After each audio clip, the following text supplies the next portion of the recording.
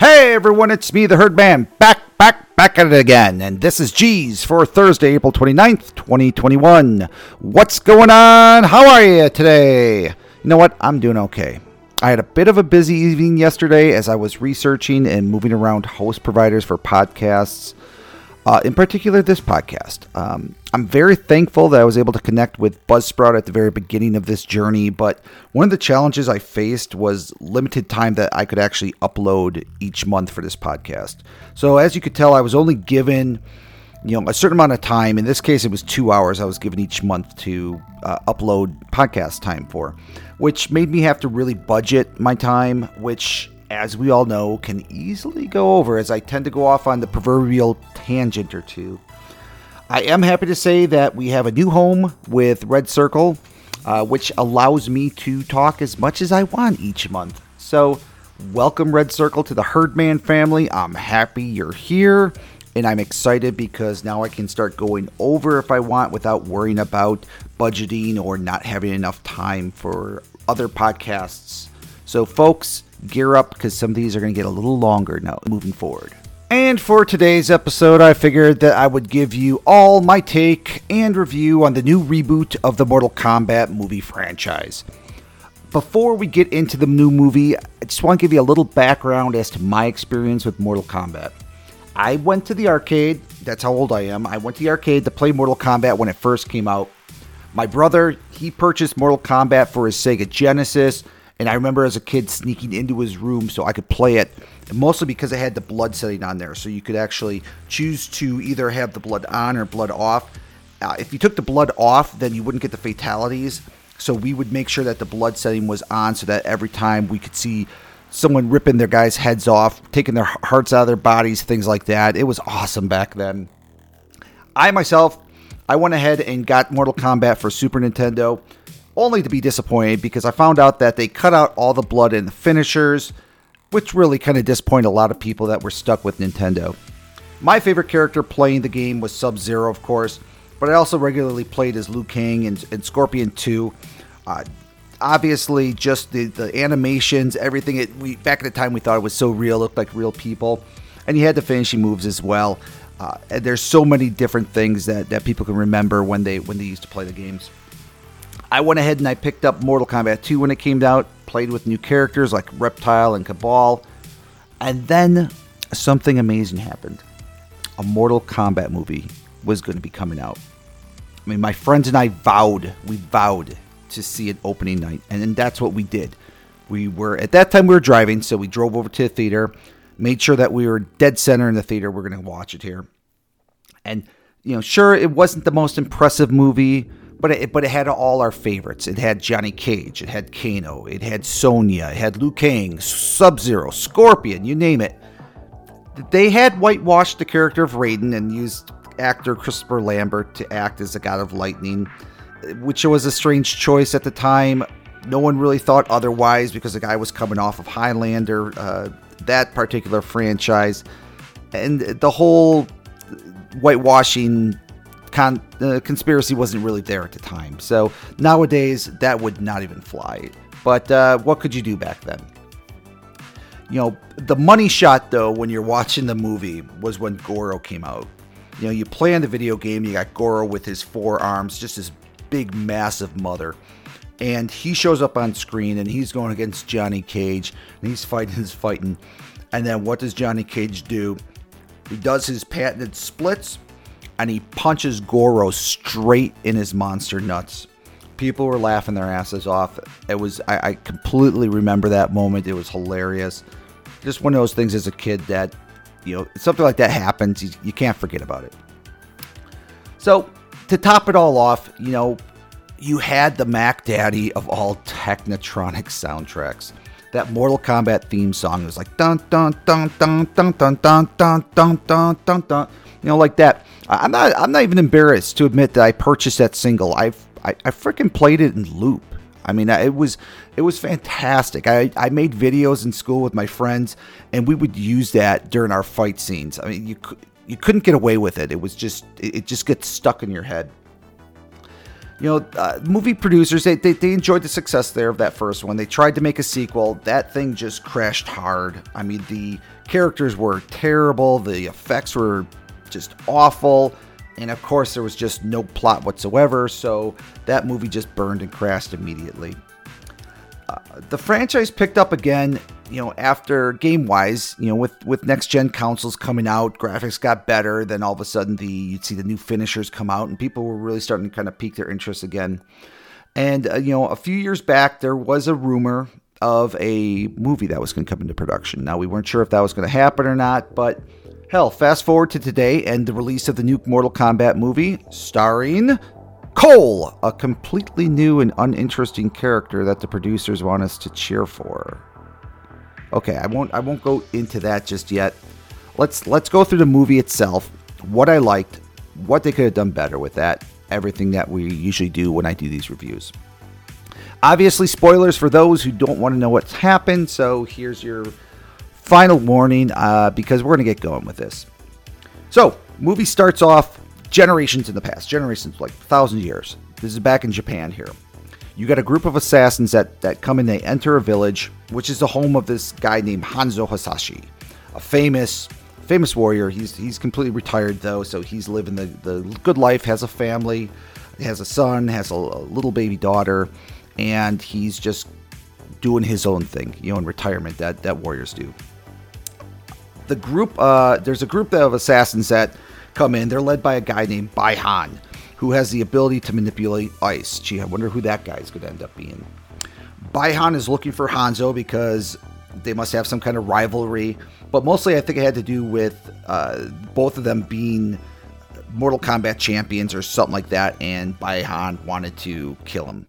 So, in order to get Hanzo's attention, Baihan goes and kills Hanzo's wife and his older child. However, before Baihan can actually do this, Hanzo's wife knows that Baihan is coming, so she goes and she hides their newborn child, who is completely unharmed through this because Baihan doesn't know that there's a third child or a second child.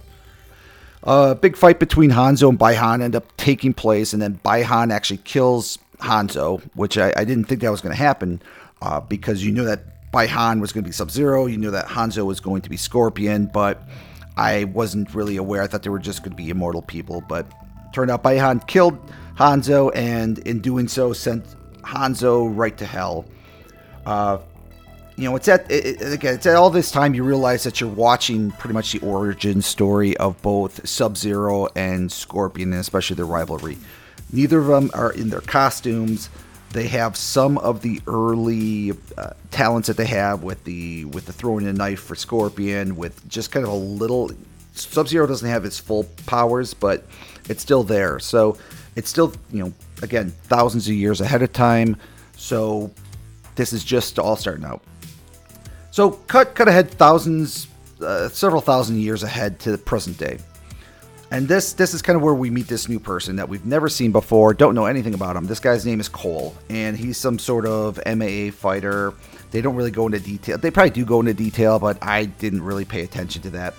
He's not the best fighter, and we really don't know why we really care about him, because we're like, where the hell is this guy? I want to see Johnny Cage. I want to see Sonya Blade. I want to see these other people. No, we're stuck with this guy named Cole, and we have no choice because he's really the one that's driving the story here. So Cole is approached by Jax, who we all know because it's Jax. He recognizes Cole because of this special Mortal Kombat logo tattoo on his back. Jax shows him that he has the exact same tattoo, tells him that there's going to be some kind of big tournament and that he needs Cole to be a fighter. Cole doesn't know what the hell he's talking about. Jax just keeps on explaining about needing Cole's help, but Cole ends up just leaving with his family to go get some food. And while eating with his family, he is attacked by Sub-Zero, who is out to kill Cole. Sub-Zero is just bent on destroying this particular person, but Jax shows up just in nick time, and he saves Cole and instructs Cole to go find his friend Sonya Blade. And while Cole leaves, Jax is left then to go fight Sub-Zero. The two fight, and then the fight ends basically when Jax attempts to do two punches on Sub-Zero. Sub-Zero grabs both his hands, starts freezing his freaking arms, and snaps them off in like a huge bloody mess. Jax is presumably dead. He kicks him down a tunnel, and that's the last we see of Jax, and we cut over to Cole, who's out to find Sonya. Cole meets up with Sonya in her trailer park. He finds out that she's a Special Forces soldier, and she also has some guy named Kano, that we all know who Kano is, locked up in her trailer as well.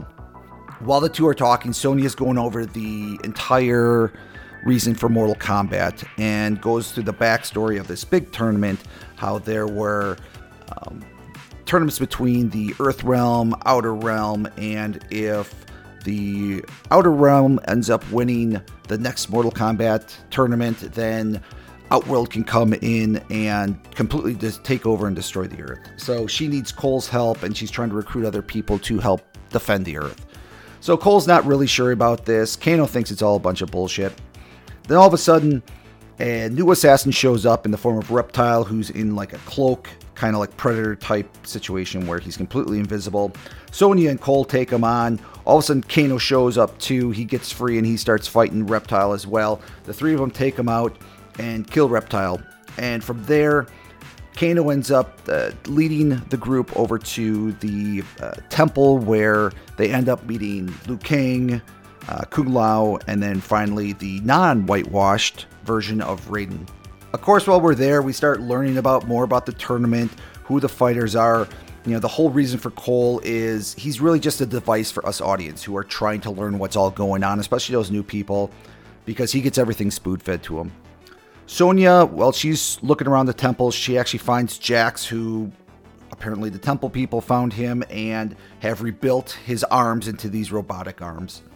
And while they are now training, all of a sudden the big bad guy, Shang Tsung, shows up with his minion of evil guys to basically, he's trying to cheat and kill all the Earth champions so that when the tournament actually comes, Earth won't have any champions to defend against Outworld, and Outworld can easily win that tournament. Raiden shows up just in the nick of time to put up some kind of barrier and cue the big training montage with the good guys, because they all have to learn how to use their powers, yada, yada, yada, things like that. However, that is cut short as Kano turns out to be an asshole and double crosses the good guys by destroying the shield ray that Raiden had and allowing the bad guys to come in. Cue the big fights between the good guys and bad guys. There are some victories.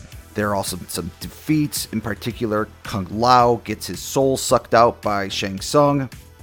And during this time, Cole is faced with going up against Goro, who is one of the top champions. And during this time, Cole's family is also in danger within the same area that Cole and Goro are fighting.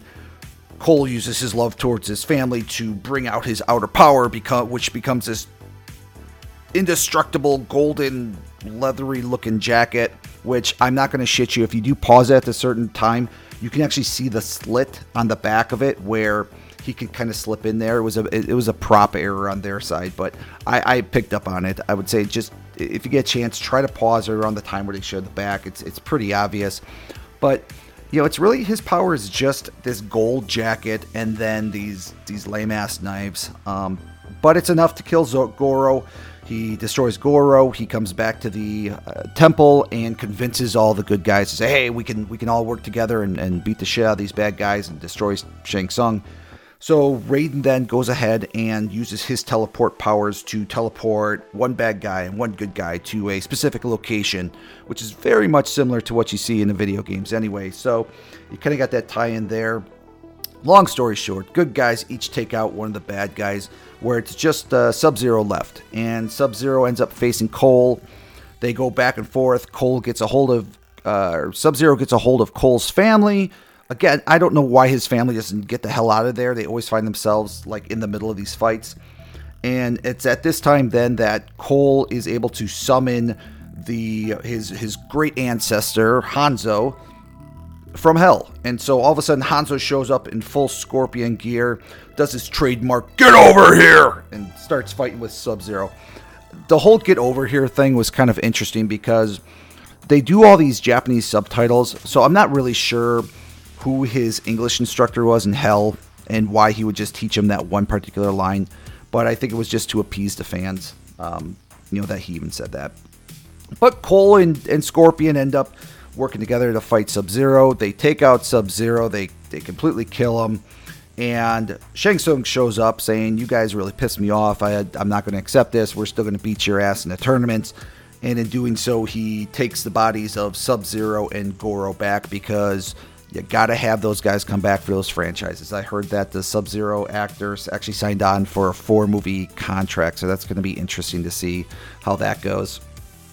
So, happy story for everyone. The battle is won, but the war is just starting.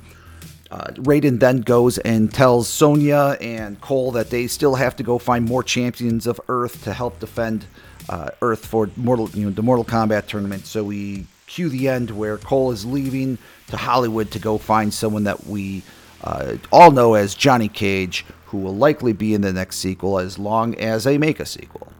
So that's pretty much the story. That is the story for you. Things I liked about it. First of all, the fighting was really good. It was a lot of action in there. It was nice to see the blood. They definitely took advantage of the hard R rating by using lots of F-bombs, but lots of guts, lots of blood. They used the fatalities really well. Bravo to that. Kano was also probably one of the best characters that they had. I don't know who the actor is, but the guy was hilarious. He definitely wanted to be that character. It's too bad that he died in this movie because that would have been a fun actor to still have in the sequels. Yeah, he's just one of those asshole bad guys that, definitely make the movies a lot more interesting. I like that they didn't whitewash Raiden this time. They actually used Asian actors. They used, actors that should be playing the characters that they should be. So, the backstory of Sub-Zero and Scorpion, that rivalry, that was actually pretty good too, especially at the beginning, to get that history and understand where the two are coming from. I always looked at Scorpion as being a bad guy, but this kind of turned that around and made him a good guy, made Sub-Zero the bad guy. It was something different, and I really dug that. And, man, they were able to fit that freaking music, that song from back in the 90s, that same techno beat, they were able to fit into the soundtrack for this movie. It was subtle in certain areas, but man, everyone who loved that song just picked up on it. So kudos to the music people that fit that into the soundtrack. And there was only a few things I didn't care for. The tournament, not having the Mortal Kombat tournament, that was obviously a big one. Mortal Kombat itself is about a tournament, and we basically just got the pre-tournament movie. So, unfortunately, no tournament. The bad guys were kind of weak. You did have Goro that was kind of cool, but you knew that he was Prince Goro. But Prince Goro of what? I mean, there's no backstory. You don't really care. They just kind of showed up and then they fought. Mileena was pretty cool with her big face. Sub-Zero was more front and center as the main bad guy. So I won't give them, I won't knock them for that. They did put at least some backstory as to Sub-Zero and his rivalry with Scorpion. So other than that, those the other bad guys are all pretty weak. And then finally, Cole. I didn't like the fact that we had to get kind of spoon-fed Cole. I would have preferred that we go along with an existing character that we know in the Mortal Kombat universe. But I guess what they really have to do is get some kind of character like Cole who's going to be a lot like people who are not familiar with Mortal Kombat. Someone that's going to come in there, they're going to ask questions, they're not going to know a whole lot about what's going to happen, and they're going to grow until they're actually at that same level as the other champions. So, while I didn't care for Cole, he probably was a necessary evil that they had to have. So overall, like Kong and Godzilla, this movie is not meant for anything else other than to entertain you with the action.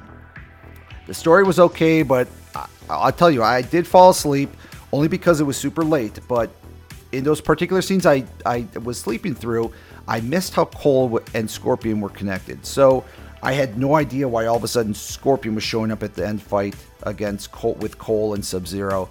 However, on the second watch, they did explain that. It did make more sense.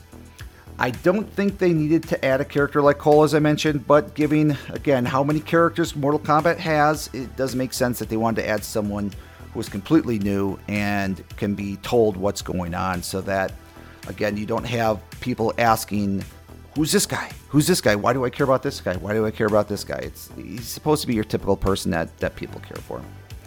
Overall, I'd recommend watching this. I'm sure they're going to be working on a sequel fairly soon, but man, you got HBO Max. You got nothing else to do on the weekend. Watch it. I mean, even if you're doing something, it was entertaining me enough. Go see it to the theater. I don't know about that, but definitely watch it on HBO. Because they are, like I said, they're gonna have a Mortal Kombat 2. They're gonna have quite a few movies for this, and I hope they do, because again, taking it up that notch, doing more gore, doing better finishing moves really made a difference. Well, this was a long one, folks. It's probably my longest one yet. I thought I would actually be longer when I was doing my Kong review, when I was doing my Winter Soldier reviews, but hell, it turned out to be Mortal Kombat, probably because of the whole nostalgia factor, but also because of the new podcast host and the fact that I don't have to worry about condensing these into little 5-minute blurbs. So if you did stick around for this, thank you very much. I hope this was entertaining for you. I will not always be this long, but at the same time, I'm not going to be reserving myself to just a few minutes each day. So hopefully we'll continue this trend and we'll have some fun along the way. That's going to do it for today's episode. You can catch me every Monday, Wednesday, and Friday on Twitch. Hey, also look me up on TikTok and Twitter as well. Just search that name, Herdman22. Be sure to tell your friends about the podcast, please, and remember to give this one a like. If you have any questions or comments, send me an email. Email me at therealherdman@gmail.com. I would be glad to answer any questions. I'd be glad to answer them on the podcast itself. I'd love to start doing that if possible. Thanks again for everyone for your support. I hope you all have a great day, my friends, and we will see you tomorrow. I am out of here.